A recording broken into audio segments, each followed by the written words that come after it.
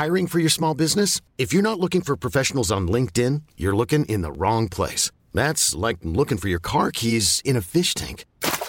LinkedIn helps you hire professionals you can't find anywhere else, even those who aren't actively searching for a new job but might be open to the perfect role. In a given month, over 70% of LinkedIn users don't even visit other leading job sites. So start looking in the right place. With LinkedIn, you can hire professionals like a professional. Post your free job on linkedin.com/achieve today.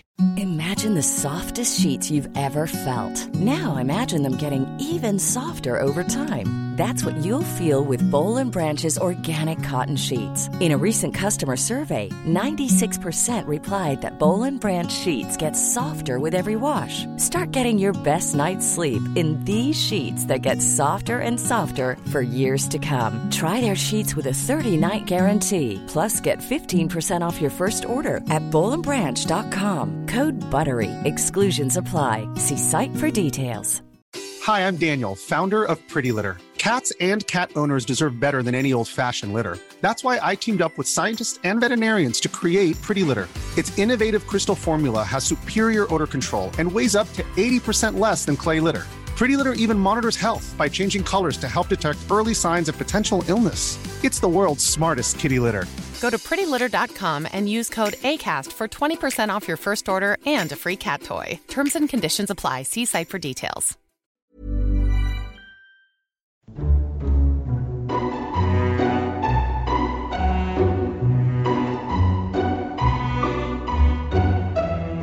Hello and welcome to Lore Watch, a roundtable freeform discussion about lore in the games of Blizzard Entertainment. I'm Ann Stickney, one of two lore-focused writers from Blizzard Watch, and I've got both of my wonderful co-hosts with me today. First up, he's a shaman columnist, but he's also a lore aficionado. I can't say words today. That would be Joe Perez. Hey, Joe. Hey, how's it going? Other than my terrible pronunciation, great. How are you doing? I'm doing well. I have a fuzzy little terrorist and kitten running around the house. So awesome. She has a name now, though. What is it? Her name is Samus. Yes, I approve. So, all right. Before we get into too much discussion about fuzzy critters, let's talk about our other co-host, or let's introduce our other co-host, who is kind of a fuzzy critter himself. I don't know. He has a beard, but he's also a lore expert, and that would be Matt Rossi. Hey, Rossi. I would resent this if it wasn't an accurate description of me. See, I'm just saying. I'm looking at your picture in Skype right now. Yeah. Modern me is a good deal fuzzier, to be completely frank. Oh, there you go. All right. How you doing? I'm tired. You know, it's been a weekend. Have you gotten stuff done in-game? Oh, yeah, but nothing major. Mostly just getting ready for like the week to come. The Warfront thing has been confusing, so yeah.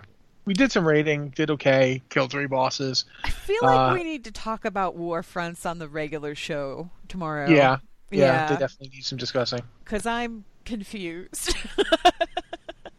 So this week we have a boatload of reader emails to get to, and I figured we could go ahead and just kind of wade our way through those and see where we end up, because goodness knows when we start a conversation we never actually finish it, where we began. And those are some of the best conversations that we have on this show, I think. Anyway, if you have an email for the show about World of Warcraft lore or any Blizzard lore in general, we'll talk about just about everything. You can email us at podcast@blizzardwatch.com. Just be sure you put Lore Watch in the subject line so that we know that it's intended for this show. We don't always get to emails, but we try to hit them fairly regularly, and we're kind of in that in-between period where we haven't had an avalanche of lore. I'm so happy. So let's just go ahead and jump into these. First one is from Bullydar from Twitter, who says, "Ann, Matt, and Joe. As I was working my way through the war campaign, I ran into Rexxar. He had the option to ask him why he joined the battle, so I did. He stated that he had joined the battle because Jaina had, because he'd promised Thrall to protect the Horde, and that she had killed too many. I think he was talking about Siege of Orgrimmar, Miss Pandaria, or is that what she's been doing while she's been gone? Thanks, Bullydar." I haven't actually come across this interaction in game, but that's because I've been playing Alliance primarily right now. I'm still working on getting the Horde person up and going. Joe, you're playing Horde, right? Yes. Have you run into this? Yeah, so it's one of those things where you know how you establish footholds for bases on the other faction's islands? Yes. That's where Rexxar's main focus is, and I can't remember the zone he's in. I want to say it's Stormguard. If it's the north one, it's Stormguard. If it's the middle one, it's Tierguard. If it's Storm Song. Or Storm Song, sorry. excuse me. Storm Song. Tierguard's the middle one, and Dressar is the really... Yeah, Dressar is lower left. I can't remember which one it is off the top of my head. I'm fairly confident it's Storm Song. Okay. But when you can talk with him and you can find out what's been going on, but I mean his presence is there really, really early on.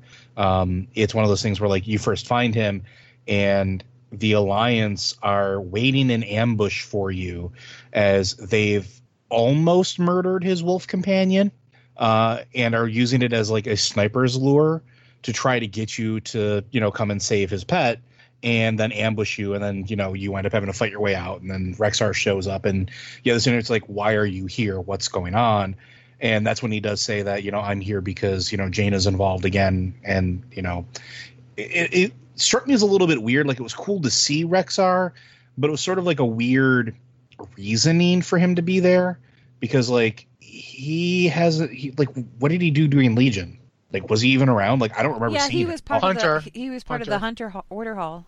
So okay, he was out there on the Broken Isles and everything. He didn't really, But he didn't really do anything important. No, I think he ended up being one of your champions at one point or another. Yeah, he did, because I remember, because I asked him to go with me everywhere, and he brought his annoying Flappy Bird.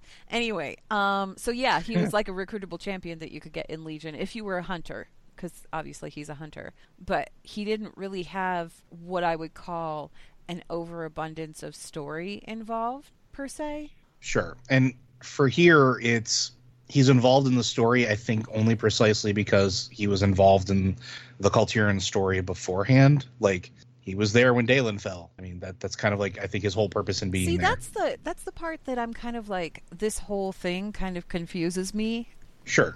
Because Rexxar, the whole reason that Rexxar and Rokan and Chen, was it Chen? It was Chen that was with them. Chen. Yeah, Chen was with them. The whole reason that the three of them could get to Dalen was because Jaina stepped aside because she actually, she wanted to reach out and reach some kind of agreement with the Horde. So the last time on record, from what I'm aware of, that she spoke to Rexxar, they were on, and Jaina hasn't been really going around lighting any cities on fire. There was the battlefront, but that was primarily Alliance forces as a whole. So I guess I don't get where this is coming from. You know what I mean? Yeah, but I mean, I can kind of understand why they'd want him involved because they've been making it a big point, especially with the Warbringer short.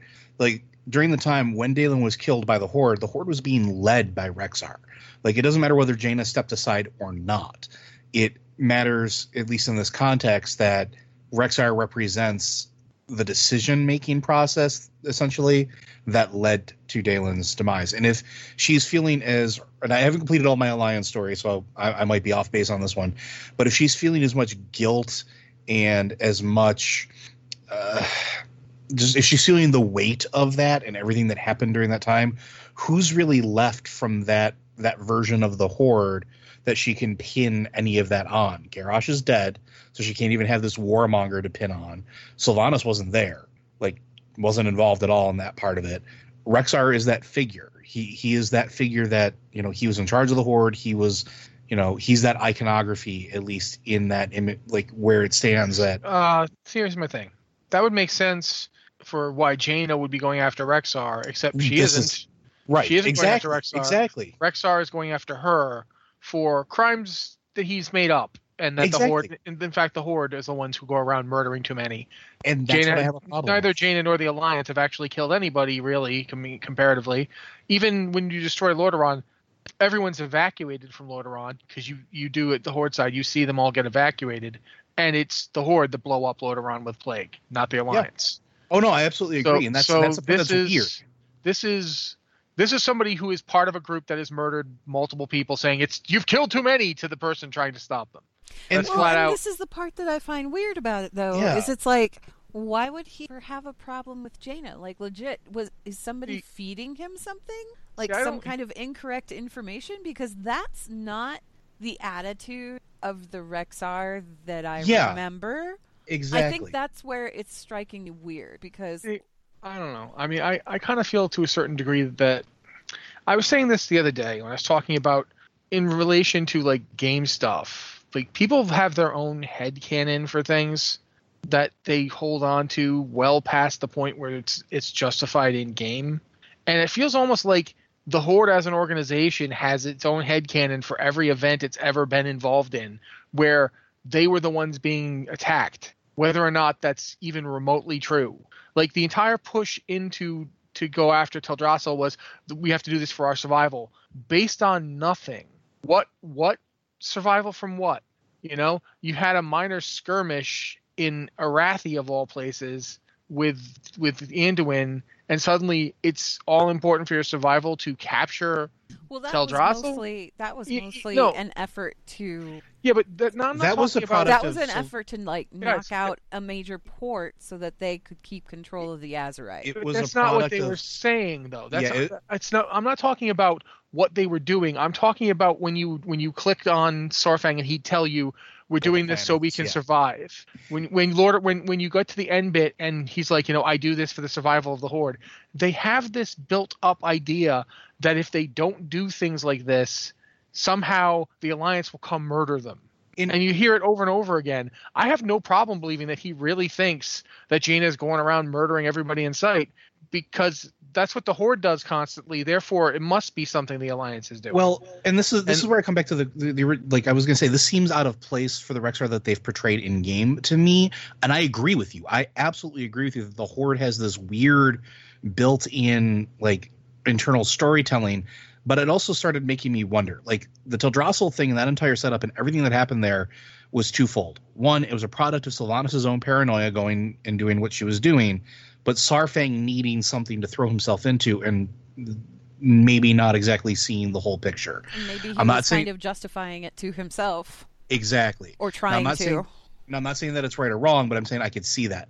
Now, if the control of information to Rexxar is coming from the current war chief, it would behoove her to lie to Rexxar and say, all of these deaths are at Jaina's hands. See, your old enemy is at it again. But we don't get anything like that. Here's the thing. This is why I kind of have a problem with this thing, is that I remember Rexxar from Vanilla patrolling Desolace, like walking up and down Desolace and into Feralus and up north into whatever that zone is. I forget the name of it.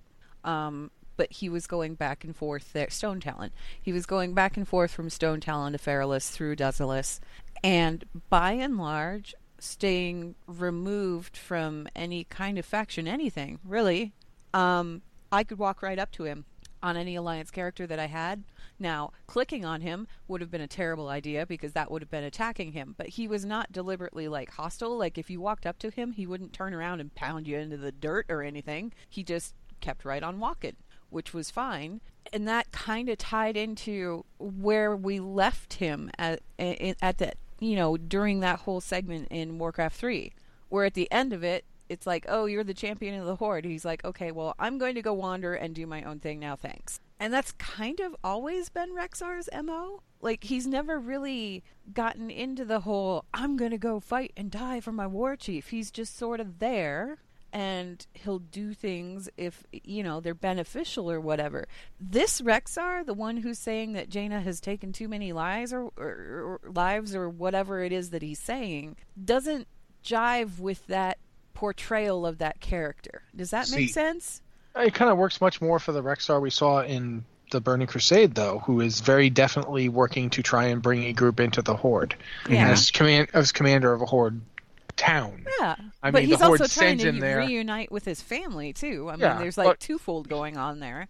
He's definitely working for the Horde as a member of the Horde, and you see him do that again in Cataclysm when he shows up to defend Orgrimmar out of the blue. I mean, literally, there's no explanation for this. The elements are in unrest. Rexxar's here. What? Why is Rexxar here? No time. Axes to elementals. Okay, because he's cool. We've gotten this temporarily under control. Okay. Then I'm going to go back to what I was doing. What were you doing? Never mind, going. And when you see him in Warlords, my biggest problem with Warlords is there is no clear, establishable way to know who the heck the Rexxar in Warlords is. Like which one it is, right? Yeah, I think it's the Rexxar from their world. It is because he doesn't have a Misha. Yeah, but it's not really clear. They don't distinguish him in any significant way. No. His model's exactly the same. All of his pets have the kind of similar names. He acts just like Rexxar. He's not wild-eyed or young or more aggressive or anything really. And he's still out there, and the thing that he's most concerned with is like his animal buddies and fair treatment of other animal buddies. And that's kind of like, I mean, even in the Legion thing, if you play a hunter and you go to meet Rexxar's talking to you about how to be a hunter. He's not really invested in the whole Horde or Alliance thing. Of course, that wasn't really like a major sticking point with Legion anyway, because we were talking about our characters as the classes that they played rather than one faction versus the other at that point. So it just, I don't know. Now, see, and here's the thing. If they had told me and Rexxar had said, I'm going to kill as many Alliance as I can because they killed Huelo, I'd be all about that because he's been John Wicking at that point. Because they made him kill his dog. They made him put his wolf companion down. That would have been more justifiable than what they gave me in the game, as far as I'm concerned. I was just out scouting and they speared my dog. If Jaina showed up and killed his dog, that would give him to go after her. But I don't think that she's been noticed absent. Team back in the Battle of which, like you pointed out, Rossi, all of the end, they get evacuated for that event. Like, they empty out the city. People that are there, the Horde that are there and are fighting, are specifically there to fight. They aren't just random, like even the cockroach vendor got out of there. I mean, everybody got out of there. Everybody got out of there. It's not comparable to when a tree that is the entire starting zone for people got burned down. But so let's focus on what's going on here, though, because Jaina showed up for the Battle of Lordaeron and let them breach the city walls. Like, she showed up in her ghost ship. Beyond that, when's the last time Jaina did anything? Well, here's the other thing, too. She kicked a bunch of elves out of Dalaran back in Mists of Pandaria. Why would Rexxar give a flying flip about the elves? He wouldn't. Plus, she didn't kill any of them either. Well, she smacked Aethys. No, she smacked Aethys down. It depends on what side you're playing. If you go in there and you do that scenario, you see her fly, Yeah. But at any rate, though, in terms of what's going on in Stormsong, acting like Rexxar showed up to scout and then they killed his dog. No, the Horde firebombed the town and killed dozens of people with pitchforks, impaling them on walls. Boo-hoo if your wolf got killed. I'm sorry. The Horde's constant, we've got to get revenge. For what? There's no revenge to be gotten here. They didn't do anything. Rossi, you're going beyond I'm just saying, what we're talking here. Because what we're talking in general, about here Jaina didn't do anything, though. We're talking about Rexxar as a character and what that character... And I'm saying that character that they established back in Warcraft 3, this line that they have him, doesn't fit any within that established character narrative. Like, beyond the whole faction war, beyond anything that the Horde has been doing in Stormsong or anywhere else, beyond anything that the Alliance has been doing in Lordaeron or elsewhere. This just doesn't fit. I don't know how to rationalize it. To Rousey's credit, I agree with him that Jaina hasn't done anything, and so like the invoking of her show up and stop a pirate fleet. I mean, seriously, like her actions. This is the point I was trying to get to. Her actions during the whole time of the Stormsong campaign have been to be stuck in a magical dimension. She literally, even if he's talking about the deaths of Horde members in Stormsong, Jaina didn't even do that. Maybe he doesn't know that. Maybe he thinks, maybe someone told him, we were totally invading Stormsong, and then Jaina showed up and killed him. But do we think that Nathanos or Sylvanas has been feeding him some lines somewhere? And that's what I think is the only logical explanation. And I was talking about that earlier. Like, if the control of information is coming from the spy master for the Horde, which is Nathanos, who is, enthralled, not necessarily compelled by the Banshee Queen here, it would make sense that if Nathanos needed something to be done and needed Rexxar as a piece on behalf of his queen, he would play whatever role he needed to. He would give whatever information he needed to. Or Sylvanas could have told him flat out, we need Rexxar to go and be a presence again, because specifically she knows the history between Rexxar and Jaina, and she wants to mess with Jaina. And I could see that being a thing where this is a potential tactical play, saying, and it falls in line with what she's been saying before. Their emotions will get the best of them. Their emotions will get the best of them. Here's the silly living. Here's a little problem with that. If you go along with that idea, it postulates that Rexxar is easily duped. And I don't think he is. Everybody knows. No, here's the thing. Everybody knows about Nathanos and Sylvanas at this point. You can't tell me that, people in the Horde don't understand who these people are. They've shown their colors numerous times. There's lots of examples of them doing things. You're telling me, I get that Rexxar is not exactly hanging around Orgrimmar getting the water cooler talk, but who is the one that Rexxar got brought into the Horde by? Yeah, but who's also on that boat with Nathanos sitting in the Horde area? Ettrick. If Ettrick is throwing his support behind Nathanos. So now here's a question then. Are you postulating that Ettrick went along with a lie? No, I'm postulating that Rexxar is not easily duped, but Rexxar sees Ettrick, who's an honorable, orc, and a representation to him of what the Horde is, right? Throwing his lot in with them. Not, he's in his mind, it's probably not, he's just going to blindly follow whoever's in the seat. He would expect probably Ettrick to be a little more honorable or a little more reasonable or intelligent than that. So I'm saying there's enough people sticking around that if Rexxar saw them, it's not necessarily that he would just outright believe them, but I think he'd give it more credence. Like, if they're still around, maybe this is true.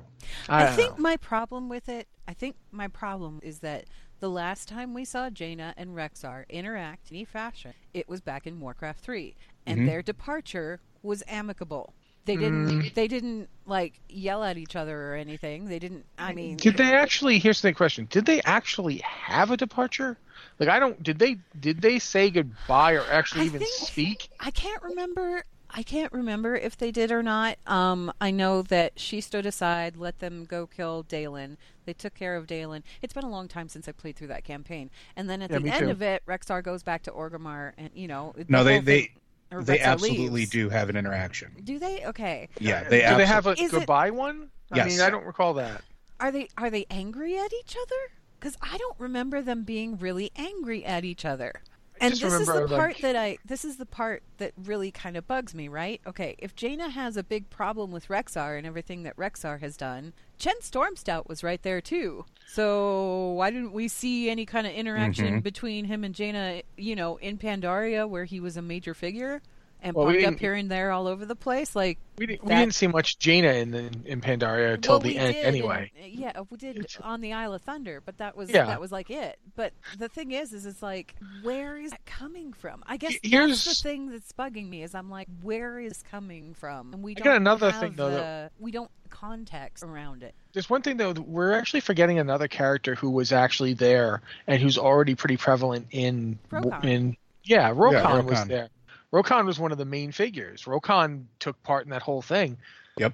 Why even have Rexxar in this when you have Rokan, who is quite comfortable taking the orders of the war chief and doing her will, and has already been seen? Well, all expansion pretty much. Well, and I'm starting to question that as well a little bit, though, for stuff we'll probably get into later, because I think that might not be the case for long. But here's the thing, though. You've already got Rokan, so if someone's going to be bringing Rexxar into it, it's not Eitrig, who does not know Rexxar very well and has had very minimal interaction with him. It would be Rokan. Rokan is the one who worked with Rexxar. Rokan is the one who knows Rexxar. There's one other person on the Horde side, however, who you'd expect Rexxar to be talking to. Bane. Mm-hmm. They knew each other. They interacted.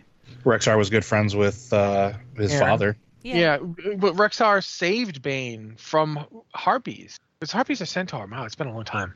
One of the two. That was Thrall during the main campaign, not Rexxar during the side campaign. Okay. Am I wrong? I know that Rexxar and Bane have a thing. This has been so long. I'm going to have to go back and play. They met. I think they met.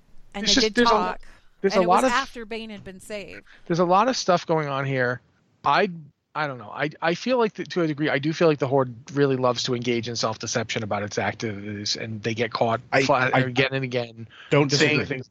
But I also find myself thinking, I don't think Rexxar is stupid. don't think Rexxar is easily manipulated. And the people that you'd expect Rexxar to be in contact with, I mean, that's what gets me wondering. I don't know. I'll say this much. I would not be too quick to assume that Rexxar tells your character the truth when you talk to him. Maybe. And there's a reason I think that, because I think he would be interacting with Rokon.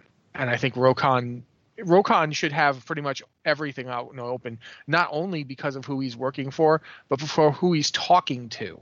There's a specific figure that he's talking to that he knows is involved in all this. So I'll say that much. Well, and there's some more complication with that too, especially if you're Horde side, because there's.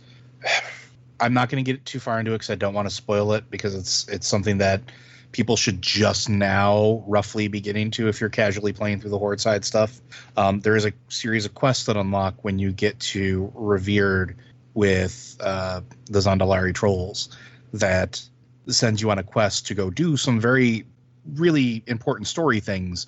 And I think it complicates Rokon's position just a little bit more and starts to make you wonder where he's getting whispers from. So yeah, I think Bulidar, we've kind of gone off topic a little bit from your original question, which was just what was Rexxar talking about. But the answer because we don't know. The answer to that question is there's not really an answer to that question, because it's a matter of context, and I don't think that in this case the context has been sufficiently given as far as what he's talking about. And I think we won't know until closer towards the end of this whole war chief storyline. Yeah, and that's entirely possible.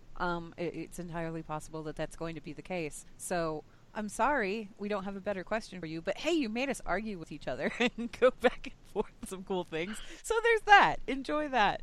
Let's go to the next email, though, here. This one is from Easy Target, a troll hunter from Uldaman, who says, had an idea as to why we even go to the Motherlode. Is Azerite fresh Kaja'mite? After all, the Sundering was a pretty traumatic event for Azeroth. Could some Azerite have bled out and after a few millennia, well, gone stale? Imagine Azer Cola. Easy Target. There are certain similarities. There are. I mean, I remember we wrote a long time ago, we wrote about Kaja'mite. One of the things that got me about Kaja'mite was that Mimiron is the one who first found it and was trying to figure out how to use it, and he experimented on various chemical versions, not just various life forms and various formulations of the stuff, and effectively made goblins out of it. And that's one of the things that's confusing about this is that when the Great Sundering happened, it actually cut the goblins off from Kaja'mite. It didn't get them more of it, it got them less of it. So the Zandalari were using Kaja'mite in their rituals too, and the goblins in fact were enslaved by the Zandalari and forced to mine it. That's how current modern goblins got their start. They were forced to dig up Kaja'mite by the Zandalari, who used it in various magic rituals. So there's it does have lots of similarities. The whole idea that when Sylvanas touched the piece in Before the Storm, she got when she touched the Azerite, she got the huge rush of power and felt so much more intelligent and so much more capable. That's similar to the way that Kaja'mite gives you ideas. And I think there wasn't I forget the name of the goblin, but the goblin that was in Before the Storm. Jaster? Jaster. Jaster Gallywix? No, not Gallywix. The other one, the Inventor. The one that they the one that was with Sassy. Yeah. When he touched it, it was kind of the same. It was like, whoa, this is a mega dose of Kaja'mite, kind of, because he had all kinds of ideas of things that he could utilize that stuff for. And I think the way that they described it in Before the Storm was that they saw potentials and possibilities rather than giving you ideas. But isn't that kind of the same thing? Almost. It bears a certain similarity. It's along the same lines. Well, one of the things is there's a quest. I remember this. There's a Zandalari quarry in, I want to say, Zoldazar, where they were. Gorge. Yeah. Thank you. Yeah, they were digging up Kaja'mite. I'm holding my head in my hands trying to make this come out. They were digging up Kaja'mite, and they had to stop because guerrillas were finding it. Intelligent guerrillas. Yeah, well, they became intelligent because of it. Yep. There's even a quest where you talk with one. Yeah, and the guerrilla's like, yes, we've gained sapience because of the Kaja'mite. So, I mean, there are similarities. I don't know that they're the same thing. I don't know that Azurite and Kaja'mite are the same thing. It would make a certain amount of sense, but that, like, I don't. There's only a gross way to say this. I'm sorry, but if Azurite is the blood of the planet, Kaja'mite could be the scar tissue or scabs. I was thinking it was like yeah, it's gross. I know. I mean, I was gonna go with it. Maybe it's the acne of Azeroth and from her teenage years. Yours is funnier, but mine is horrible. So Scab soda. I know it's terrible, but seriously, like, it makes a certain amount of sense that it might be the planet attempting to close over something horrible happened to it. So, like, and for that matter, it seems like that would kind of like be the case, because Gallywix, that stone that Gallywix has on the end of his staff, the one that's actually Azurite, it was a dull red before all of this stuff went down and Sargeras impaled the planet and everything else that happened at the end of Legion. It was this dull red color, and they had found it in a Kaja'mite mine. Like, they went deeper and deeper down from that Kaja'mite, and they found this other stuff. And he had it made into the rock that went on his staff. Like, he explains this a little bit with the storm, but the complication they came here from the same place. They came from the same place. Complication here is the fact that we know of other materials that are made out of other entities on Azeroth that you could get by digging up, specifically Saronite. Mm-hmm. Old god blood, yeah. And one of the things I've always wondered is if Kaja'mite was related to an old god.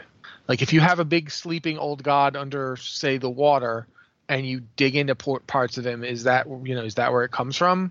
Like, maybe it's Y'Shaarj blood or N'Zoth blood, and if you were digging into it and then you dug below it, you might hit Azeroth's blood. So now the interesting thing about that, and here's where you might be onto something too.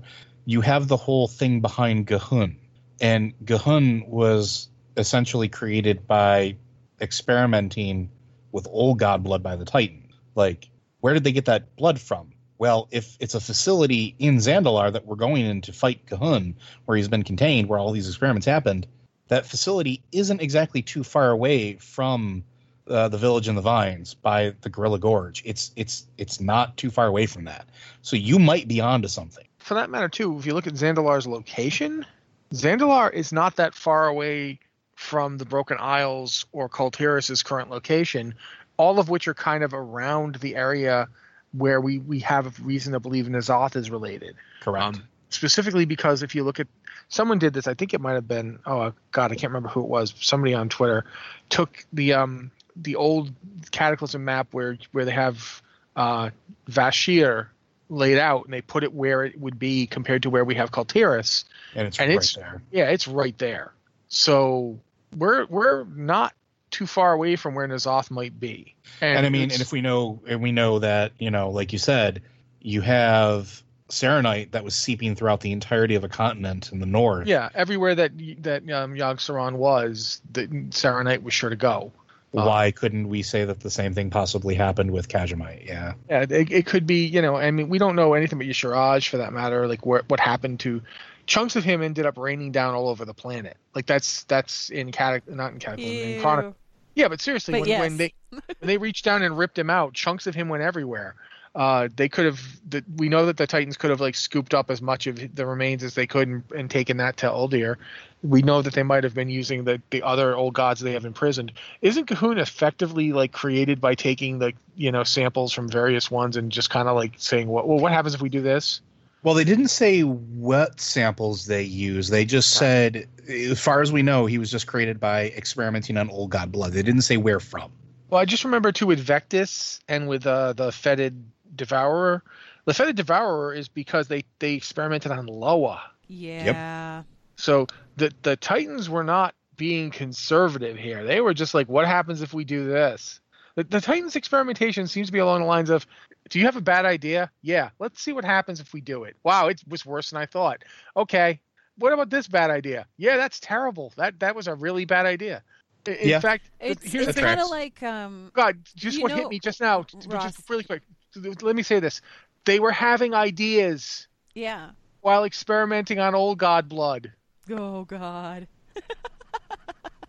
I was gonna say it's kind of like the equivalent of what we were talking about last week's regular show where you don't know what something is going to do, so you just pull it and see what happens.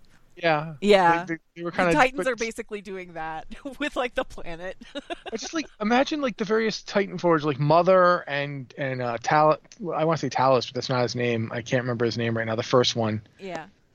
Talcus? No, it's not Talcus. What is his name? I got a sword off him. A mace off him this week. I can't remember his name. But that first guy and Mother are basically standing around going, oh, I just had another idea. What if we do this awful thing? And then they do it, and they'd be like, oh yeah, that was really bad.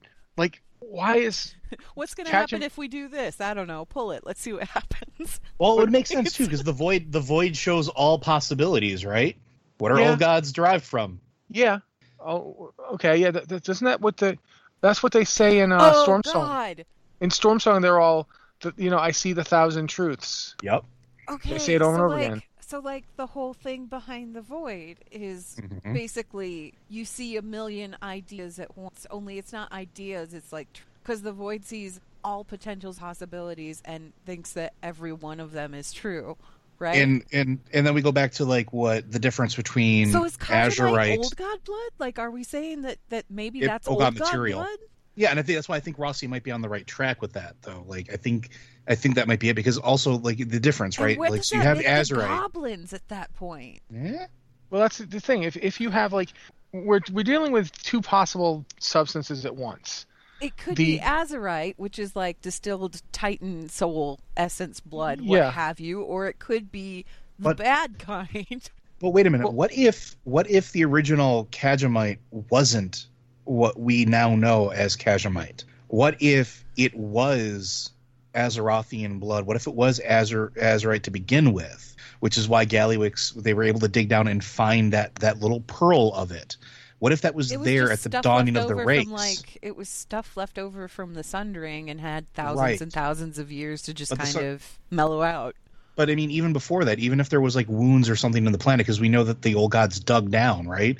There's nothing that says they didn't cause the world to bleed before they, the Titans ripped an old god out of it.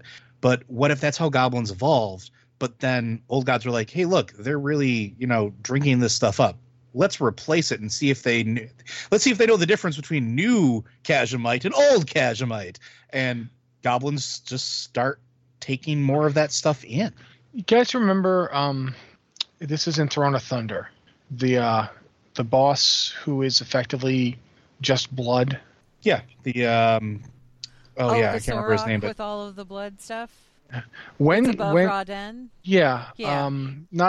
But not him. The one after him, where the construct that had all of that. Okay, yes. There's always been a thing back before we knew much about a lot of this stuff. Dark Animus, by the way. Oh God, brain. When we were talking about Dark Animus originally, one of the things I noticed was that they used this blood magic to reverse engineer the curse of flesh and turn themselves back to stone. And I remember noticing how similar that was to the Well of Eternity. And then when we found out the Well of Eternity was what happens when you make a giant wound in the planet and its powerful blood essence leaks into the water, that's where the Well of Eternity comes from originally, the first one. Yeah. What if we're looking at here is Titan blood, the blood, the blood of Argus from the end of Acarus, not Acarus. Why do I want to call it Acarus? When we get Argus's blood at the end of Antorus, that tiny little bit of blood is enormously powerful. It's just like the Azurite. So I think we do actually have Titan blood leaking. I think that's happening. But what if you take Titan blood with all of its raw power? The Titan blood it's not necessarily information. It's vitalization. It's life. Life gives you a rush. Life makes you, feel stronger and smarter and better and gives you more infinite potential. All that's true. But Kaja'mite makes you see things and think things and gives you, what about this? What about that? If you combine the two, you effectively have a power source for an idea factory. Do you get where I'm going with this? Yeah. Like, if you have the two combining, and you would have the two combining because you've got old gods basically buried into the planet itself, dug in like ticks. If you try pulling a tick, the head rips off and you end up making things worse. We know that's literally true for the old gods. You just try ripping them out. Nope, that was a bad idea. Okay, we can't do that. What about step 2? You get that whole experiment in terms of like trying to figure out how to get rid of them, and you just made it worse. They made, Uldir.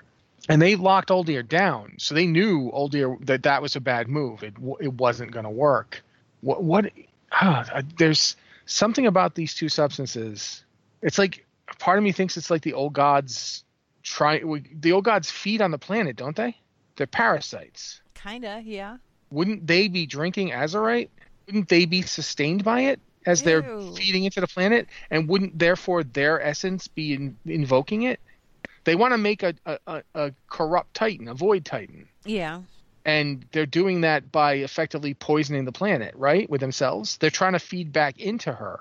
They're taking from her, filtering it through themselves, and putting it back into her. And maybe that's what all this stuff like Saronite and Kaja'mite is. It's the poison milk. They're trying to feed the planet, their version of. They're trying to feed the planet their truth. And we're part of the planet. Yeah. So when we ingest this stuff, the pure Azerite is one thing. It's like you see that the kind of golden color. Yeah. Kaja'mite looks very much like Saronite. It's like kind of like violet green. It's neon green-ish. Yeah. So it might be, what an old god produces to feed back into the planet. It might be the replacement. Saronite with a gold overlay. Yeah. And the gold overlay. What is Azerite? Azerite's like gold and white. Yeah, so I don't know. Okay, well, easy target.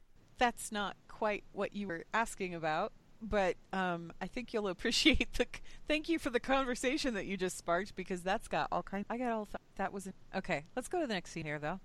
This one is from Bu Manchu, a 120 Horde Pandarin monk, who says, "Hi guys, quick question. We know why the Alliance are in Borealis and when it's under siege for obvious reasons. But my question is, why is the Horde there? Other than Nathanos wanting to steal their stuff while they're under attack, I can't find a reason to be there. Have you guys seen one? Cheers, Bu Manchu."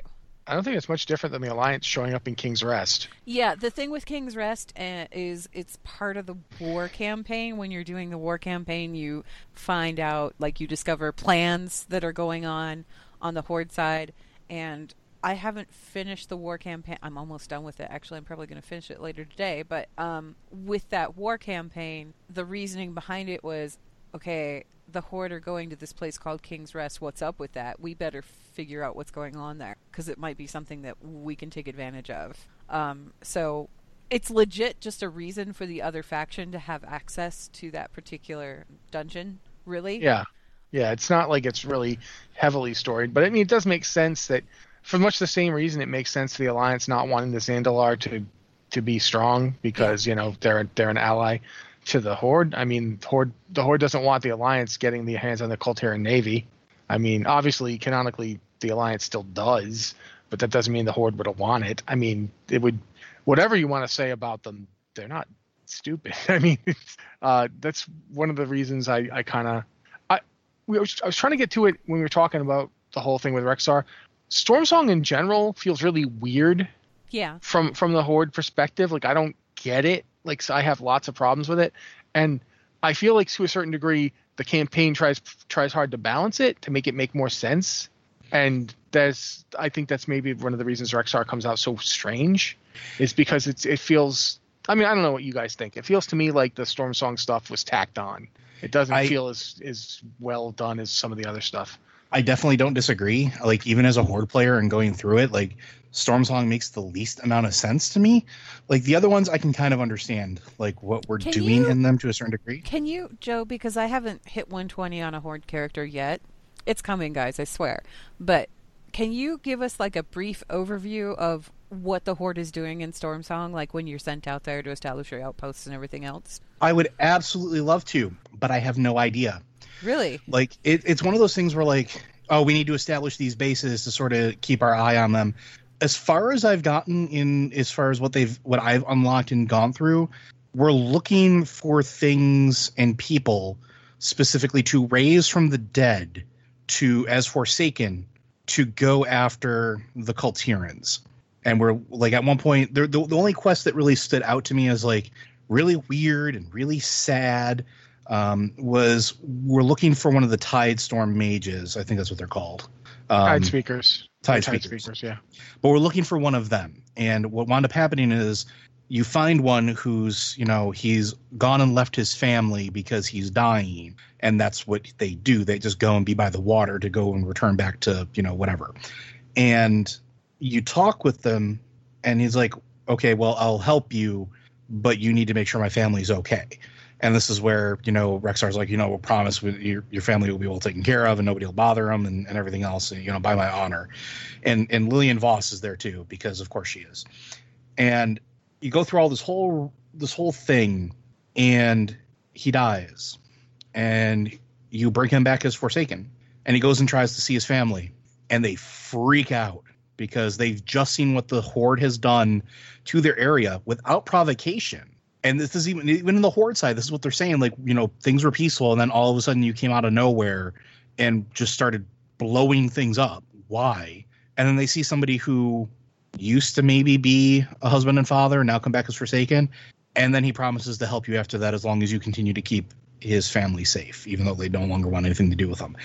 And that's it. Like, that's all I know that we're doing there is looking for a mage to go help us decipher where these bodies are from the wreckages to bring them back in order to have them serve the Horde. And I don't want to spoil it because it's one of those moments that actually made me like go, oh, wow. That's bad. But we do some very questionable things, even if you're a diehard Horde fan, and it still doesn't make sense to me why we're in that particular area of the island. Okay. That's all I got. I think to a degree, having the Horde be in Siege of Borealis makes a ton more sense, relatively speaking, because that's a major thing. I mean, sure, it's a major thing, and also, it's a point where the Alliance are distracted right now because they're helping the Colterians fight these other people who have shown up. So while they're distracted by these other guys, let's get in there and disrupt as much as we can. I mean, that coincides with like tactically speaking, that's kind of sound. Okay. And it also coincides with what we're doing in the other zones, like when we're like, oh, we're just going to take over all of these pirate towns. We own them now. You work for us. By the way, go keep that fleet out there and make sure they don't come back.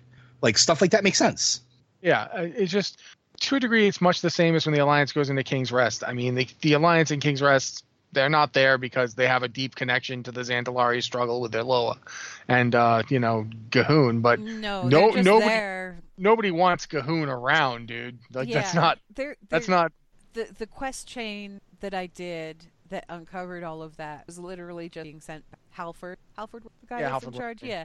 Anyway, his whole thing was, well, that's interesting. The Horde's really interested in this. We should probably figure that out.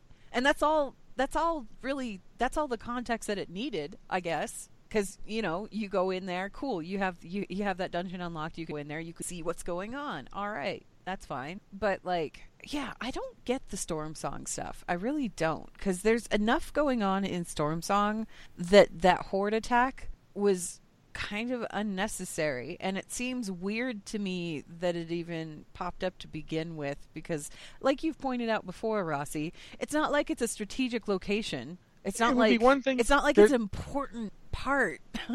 If you wanted to attack Stormsong Valley, okay, you want to stop the fleet from coming back. You want to attack Stormsong Valley. I honestly feel like there's got to be a better target than like a moderate level. Sure, at one point she says this is the biggest trade hub in Coltiris outside of Borealis, but the biggest trade hub in Coltiris outside of Borealis is still a podunk town full of farmers. It's not landlocked. Yeah, there's not even a dock there or anything. Yeah. This is like not the place to go. I feel like honestly it would have made more sense if the Horde had gone straight over them and attacked Borealis directly. That would have made sense. That because Borealis, there's a target, man. Look at that thing.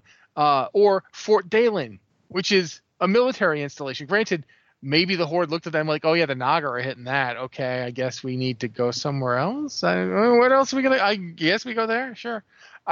There was some stuff in there that made a lot of sense that worked really well. The Horde base that you actually find, the one that they reclaim when you're doing the Horde war campaign, that made sense. Hills? Yeah, that made sense. That's a good defensible place. But the attack on Brennadam just is like, huh? And then everything involved in it is like, huh? There's a lot, like the whole thing where Rexxar is like, she's killed too many. I honestly felt like going Rexxar. She's literally been taking a nap in another dimension this entire time.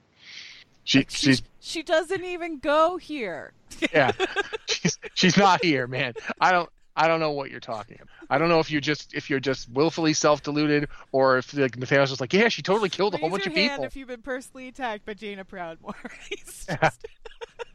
Yeah, like not really a thing. So I do feel like in general that's a misstep for the story. I think the Alliance war campaign in general is a little bit more cohesive than the Horde one, but I haven't gotten through the Horde one or even close to it.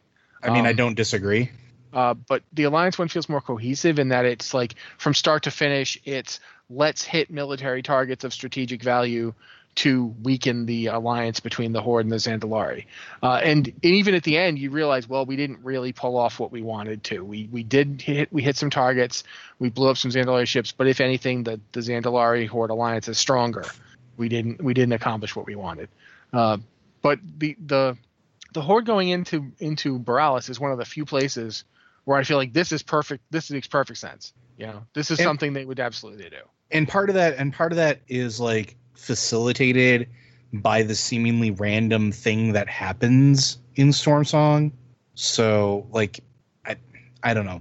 Like, though I agree with you though that the Horde campaign seems disjointed at best. Not that the stuff you do isn't fun is from a gameplay standpoint, but it's not as cohesive. Campaign, though, it's not the leveling experience. Correct. Yeah. The leveling experience is fantastic. Yeah, we need to make that delineation here that what we're talking about, we're not talking about the leveling stuff, although the attack on Brenadin, that's something that you encounter while you're leveling Alliance, but what we're talking about here is primarily the quests throughout the war campaign and the story that's playing out throughout that war campaign, not necessarily the leveling zones, because the Horde leveling experience is fantastic. I would actually say that all the zones are very good, in my opinion. All the zone stories are very good, but I would actually say that I would basically put Horde and Alliance zones neck and neck on storyline, except I would put Stormsong near the bottom as an entire zone. I like the Tide Sage story, but Stormsong to me feels way long, and sometimes you're like, is this ever going to end? Are we ever going to get to the end of this zone? I've been in this zone for 4 levels. Oh my God. No, there's more quests. I just stumbled upon more quests. Stormsong, what are you doing to me? Oh, and I remember. But then Granny makes you cookies kind of okay for a little while. But then you then you end up bringing more milk and cookies out to a dude in the hills, and it's like, what? Now there's Ettins? Why are there Ettins? Whereas I feel like that's also the troll area. The troll area is like that too. It's like, oh, I've done all these quests. Oh no, I just stumbled into a bush and there's a whole another like 300 waiting for me. Do you mean Zuldazar or Nazmir? Yeah, Zuldazar. Yeah, Nazmir was pretty straightforward. Nazmir is very concentrated. Zuldazar has some of that feeling, but at the same time, Zuldazar itself feels enormous. Yeah, it is. Stormsong doesn't feel enormous until you realize, oh God, I skipped half the zone when I went out to Fort Dalen, and it did Fort Dalen, and I thought that was the end of the second part of the zone, but it's not. There's all that stuff back there that I missed. Yeah. Here, I managed to do this. This is something I managed to do. In order to trigger the Brenadam stuff, you have to cross the bridge. Just walk across a bridge. That's all you have to do to trigger it. I managed not to do that. So I went in a complete U after I did all the stuff on the left side of the map involving the Tide Sages and that whole storyline. I then did a complete U around the zone, went all the way over to Fort Dalen, did everything involved in that, and didn't touch that middle part. So I thought I was done. I thought, okay, it's a pretty cohesive. There's these two elements. There's the Tide Sages and that, and then there's Ashara and her forces and all of that. I get that how those two things kind of coordinate into a thing. And then I go to Brenadam for, I don't even remember what I was going back there for. Oh yeah, pretty much done with the zone. Got another level to go, but I'm pretty confident about getting that maybe. I'll see. I've got still got to go to Dressvar. And I cross the bridge. And then airships and bombings. I'm like, wait a minute, what's happening? I was done here. I was done in this zone. Oh God. Q do 7 hours of questing later. Okay. Oh God, this zone is huge. What happened? Whereas I don't feel like Zuldazar does that to you. Keep in mind, I only leveled Zuldazar once, but I don't feel like it does that. I do think that Zuldazar, if you are not careful in Zuldazar, you will never leave Zuldazar. Yeah, I mean, that's definitely accurate. But I definitely will say that I never got the feeling that you have described in Storm Song in Zuldazar. So Storm Song was one of those areas where it had a bunch of pieces, and all of those pieces separately were good when you looked at them in and of themselves. But when you pile the whole thing together and look at the zone as a whole, it feels like maybe there were, I don't know, too many cooks in there or something. Like everybody had a cool thing to throw in, so everybody threw in their cool things. And all together, it's kind of like this mishmash. My guildmates described it as playing Jenga with mashed potatoes. Yeah, and it's not bad. Don't get me wrong. It's not bad, because I really liked the stuff with the Tide Sages. I thought that was very interesting. And I liked the stuff over at Fort Dalen. That was also very interesting because, hello, Ashara. But then, you get into the part where it's like, okay, now you need to go into this thorn place and fight the pig people. And I'm like, oh, God, really? There's one of the things I felt like right up front, the Razorfen crawl type references was just making me have skeevy flashbacks to leveling Horde way back in the day. You guys remember the first time you went to Razorfen Downs? Yeah. I was like, oh God. I remember being my like baby Tauren doing this. It's like, oh God. I went, what levels? What would you like to? And I said, there is a dungeon I have never done because I'm never in the Barrens. And he goes, which one? I said, Razorfen Crawl. He's like, okay, let's go. So I was level 60. He was level 60. We went through and we tore up that place. And I was sneaking around in cat form because I was playing a druid.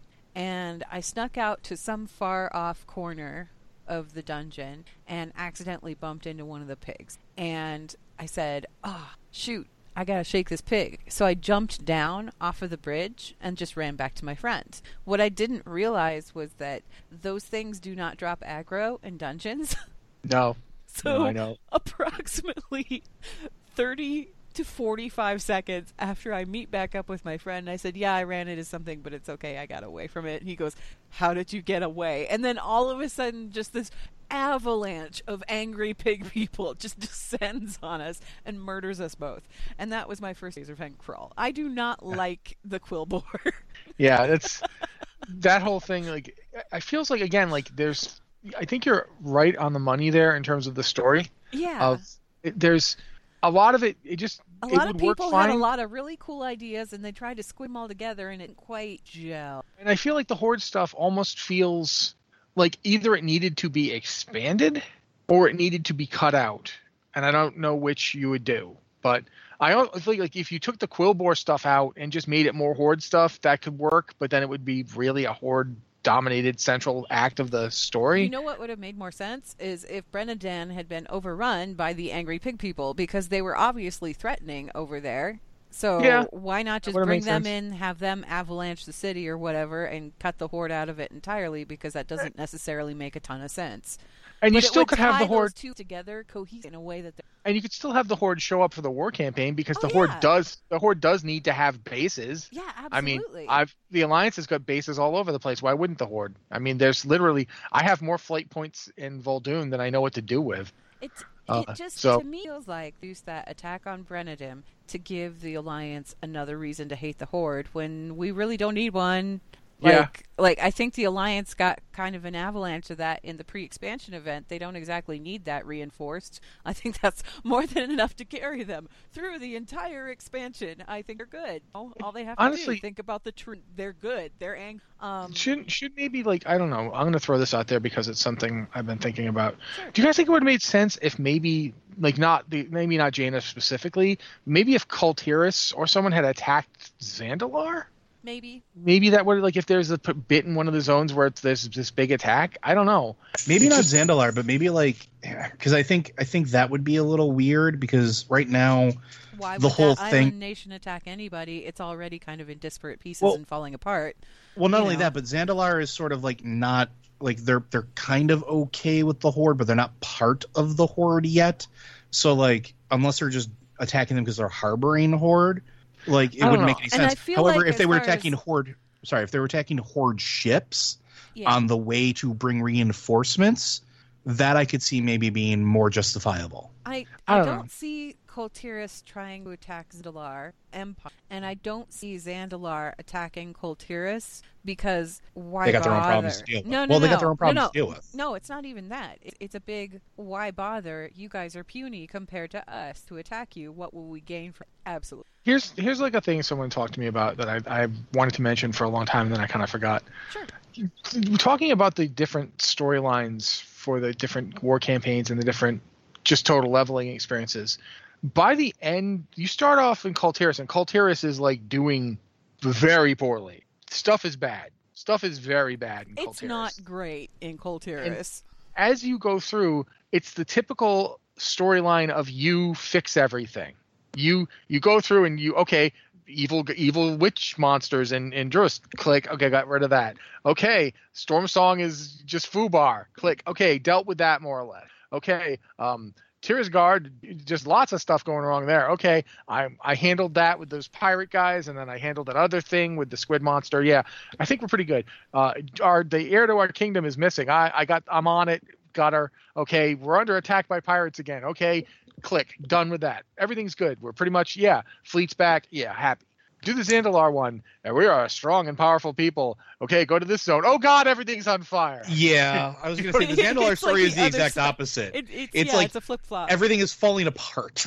Yeah, you go to Nazmir where we worship blood monsters. Oh, so, what is it? I have a question for you guys for the Max Level Alliance side. For your main hub city, are your guards Alliance guards or are they Kultiran guards? They're Kultiran guards. Okay. That is a very distinct difference.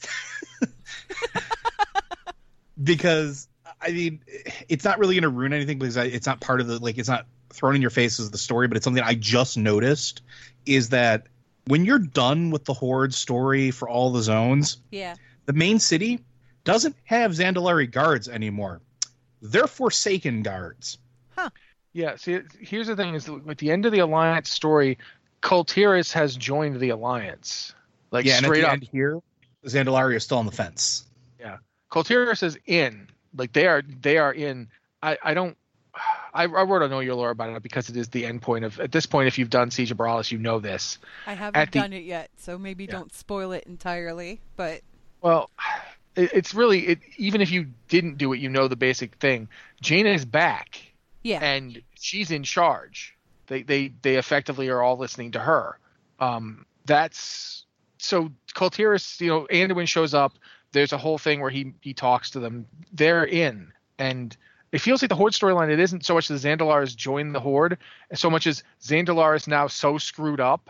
That the Horde just kind of moves in. Yeah. Yeah, and that's what it feels like from the Horde side, from a Horde player's perspective.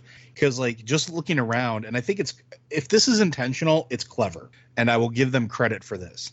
Because it's so subtle throughout the storytelling and leveling experience.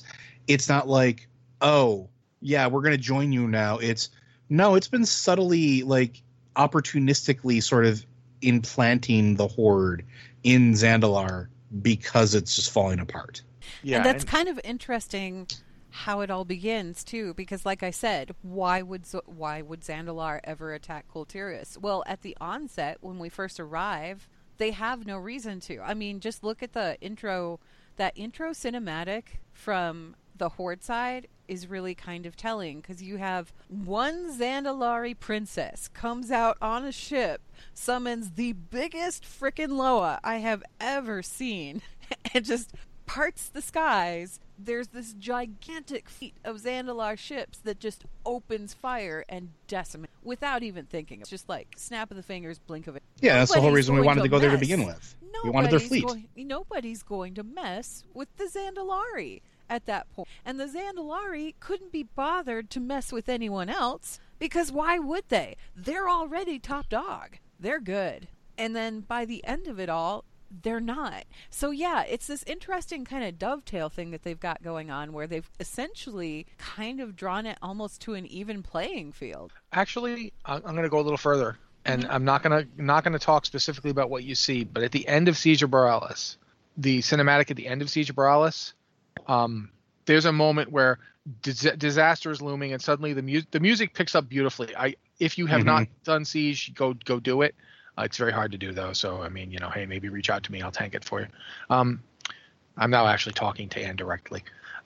Yeah. Basically, again, without spoiling it, Ashvine's looking pretty triumphant, and then stuff happens. But when that stuff happens, you get the sense like it's the exact inverse of what you were just talking about with the Zandalar. It is. I've seen the cinematic for Siege because I haven't been able to get a group together for it, Horde side. But you are absolutely right. It is the inverse. You now realize there's a moment where there's just a dovetail. It's a dovetail between the two. Not just is there a dovetail, there's a moment of pure.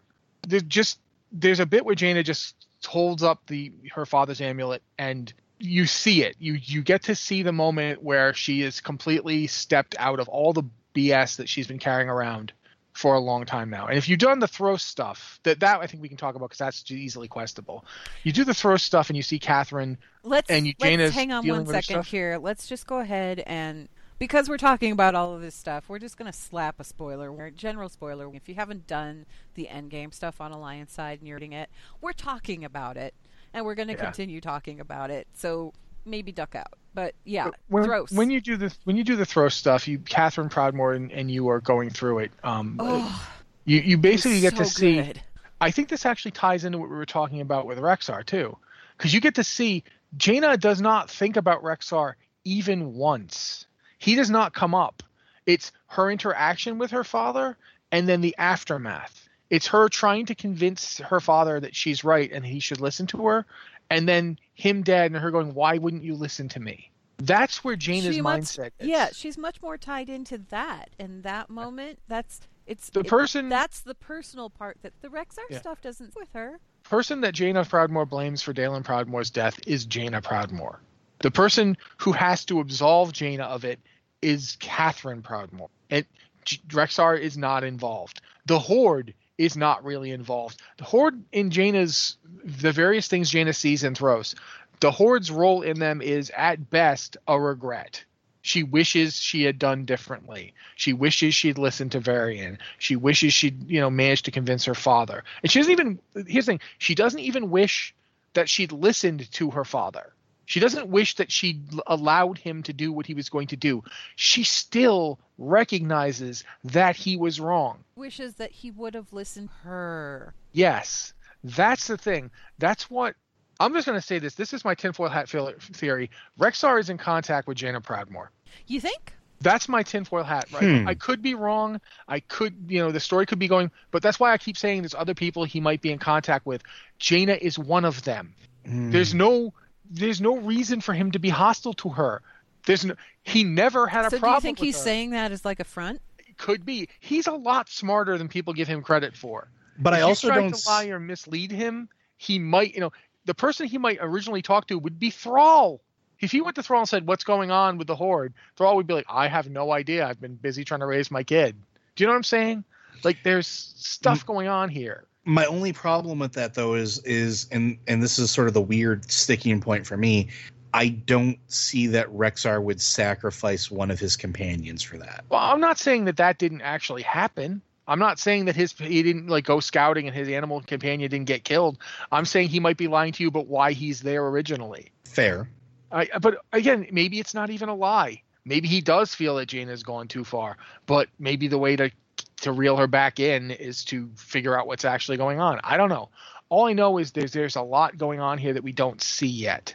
And there's just no logical way to actually blame Jaina for any of this.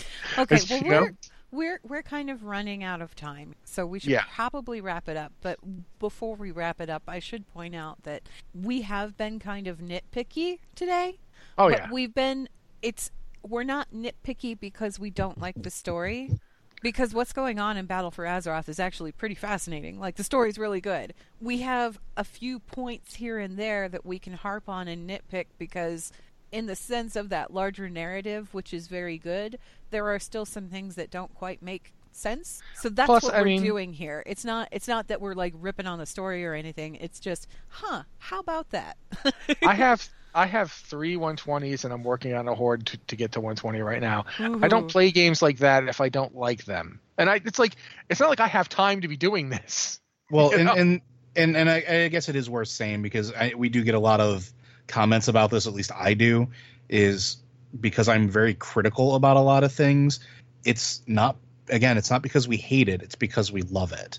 And when we pick things apart and try to poke the holes in it, it's not out of any place of malice. For me, it's trying to figure out where the next story beat's going to go, and if tearing it apart is going to give me that next step. And it's because I love it so much. Yeah, and there are 2 possibilities with that Rexxar thing that we were kind of tearing early in the show. There are 2 potentials. Number 1, it was written poorly and wasn't written correctly and wasn't written with authenticity of the character. And, sometimes that kind of thing happens. But everything else here has been written really well, which leads us to the second possibility. There's something there very important that we don't know yet, and we will find out eventually. I like to think that it's more the latter than the former, which is why, we were kind of bandying about. I like the idea of Rexxar actually being in contact or trying to get into contact with Jaina, because that makes more sense. And of course he wouldn't want to tell a Horde champion that's what he was doing.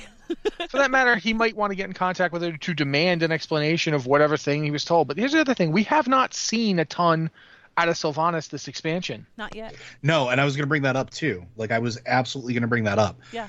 We see Nathanos. Yeah. Mm-hmm. And acting on her behalf or whatever, acting on her behalf. Champion, but I have done every quest available to me. I have done every interaction available to me. I don't know what she's doing, where she is, or what she's up to. And it's kind of the same thing on the Alliance side with Anduin. You do see Anduin on a couple of different occasions, but he's never there for very long because he's got other things he's got to go do. So we don't know what these 2 players are doing at the moment, but our focuses are kind of our focus and our attentions are kind of elsewhere at this point. And I'm pretty sure that all of this stuff will come roaring to a head at some point. We still haven't even hit the first patch for the expansion. But I'm really excited about where this place is going to go. Anyway, we should wrap this up here.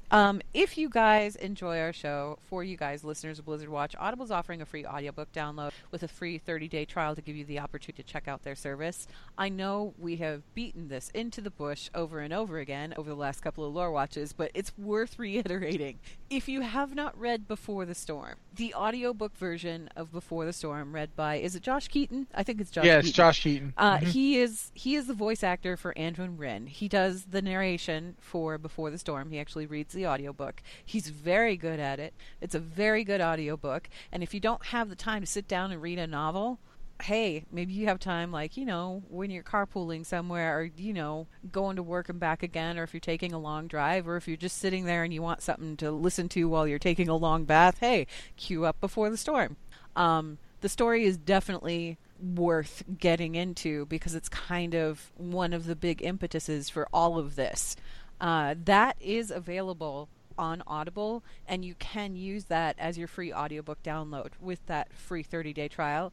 If you want to sign up for the service and take advantage of that, you can go to blizzardwatch.com/audible and sign up there. Even if you don't really care about Before the Storm, Audible has literally thousands of other books available in all kinds of different genres, read by all kinds of different people. They even have a bunch of other Blizzard titles if that's, if you want to check out some of the earlier things. Anyway, again, if you want to sign up for that, that's at blizzardwatch.com/audible, and every sign up helps support the show and everything that we do. Blizzard Watch. It's made possible due to the generous contributions at patreon.com/blizzardwatch, and your support me, this podcast site, and community is able to thrive and grow. Blizzard Watch supporters enjoy exclusive benefits like early access to the podcast, a better chance at having your question answered on our podcast or the queue, and an ads-free site experience. Okay, final thoughts, you guys. And we'll try and make this quick here. If there was one thing that you could change in any of the leveling zones, what would it be, Joe? Horde side, nothing. Aside from giving there wasn't anything that was maybe this didn't need to be here. No, and that's it. I'm not saying that lightly. The only thing that I would have liked to have seen, not from a story point, not from a quest standpoint, would have been more flight paths in the desert, because there isn't nearly enough of them. Yeah, same thing on the Alliance side. But other than that, this is the first time I don't think I've had an honest complaint about the leveling experience story wise, and there's nothing that jumps to mind that I would love to change. Okay, Rossi, same question. See, in terms of changing it, that's a different question. I can have reservations about stuff, but both Drustvar and Tiergard sound are just so good. And Stormsong is like a really good sandwich of good with then like a part that confuses me in the middle. So I wouldn't want to change any of that. Horde side, it's not like I want it changed, but I honestly feel a little bit like it takes a little too long to get into what's going on with the Zandalari as a whole. And the problem here is there's a spoiler and I can't talk about it. So just there is a moment between Bwan Samdi and Rastakhan that I am still replaying in my head. Oh, that payoff though. It's not bad. I'm not saying it's bad, but I'm still replaying it in my head. It's like one of those things I go over and go. Is this something that happens when you finish everything? It's tied to the achievement called Zandalar Forever. Yeah. Okay. All right. So you kind of have to finish everything. I need to get on my Horde character and level her so that I can experience all of this, and I will get that done before we do the next lore watch. It's one of the things that's been like I'm still bogged down on my Horde character, but it's one of the things that it's really. I think the only thing that I would have asked for on the Alliance side is more time with Flynn Fairwind because I love him to bits. There's a moment when you're with Flynn in Freehold. Yeah. And his friend is like, "Who's that woman? The one with the hair black as ravens down?" And he's like, "Shut up." And I almost feel like when we're sending Talia the letter, I should write, "P.S. Flynn has a crush on you," because he does. Flynn has a crush on Talia. Yeah.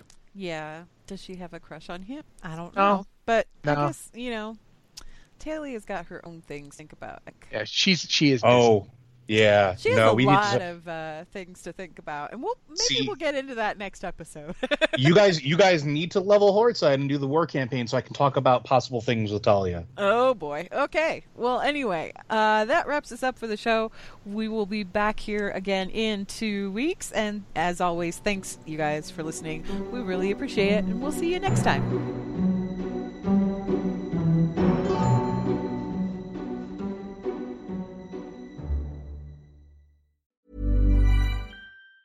Even on a budget, quality is non-negotiable. That's why Quince is the place to score high-end essentials at 50 to 80% less than similar brands. Get your hands on buttery soft cashmere sweaters from just $60, Italian leather jackets, and so much more. And the best part about Quince, they exclusively partner with factories committed to safe, ethical, and responsible manufacturing. Elevate your style without the elevated price tag with Quince. Go to quince.com/upgrade for free shipping and 365-day returns. Hi, I'm Daniel, founder of Pretty Litter. Did you know cats tend to hide symptoms of sickness and pain? I learned this the hard way after losing my cat, Gingy. So I created Pretty Litter, a health monitoring litter that helps detect early signs of illness by changing colors, saving you money and potentially your cat's life. Pretty Litter is veterinarian developed, and it's the easiest way to keep tabs on your fur baby's health right at home. Go to prettylitter.com and use code ACAST for 20% off your first order and a free cat toy. Terms and conditions apply. See site for details. Ever catch yourself eating the same flavorless dinner 3 days in a row? Dreaming of something better? Well, HelloFresh is your guilt-free dream come true, baby. It's me, Keke Palmer. Let's wake up those taste buds with hot, juicy pecan-crusted chicken or garlic butter shrimp scampi. Hello Fresh. Stop dreaming of all the delicious possibilities and dig in at HelloFresh.com. Let's get this dinner party started.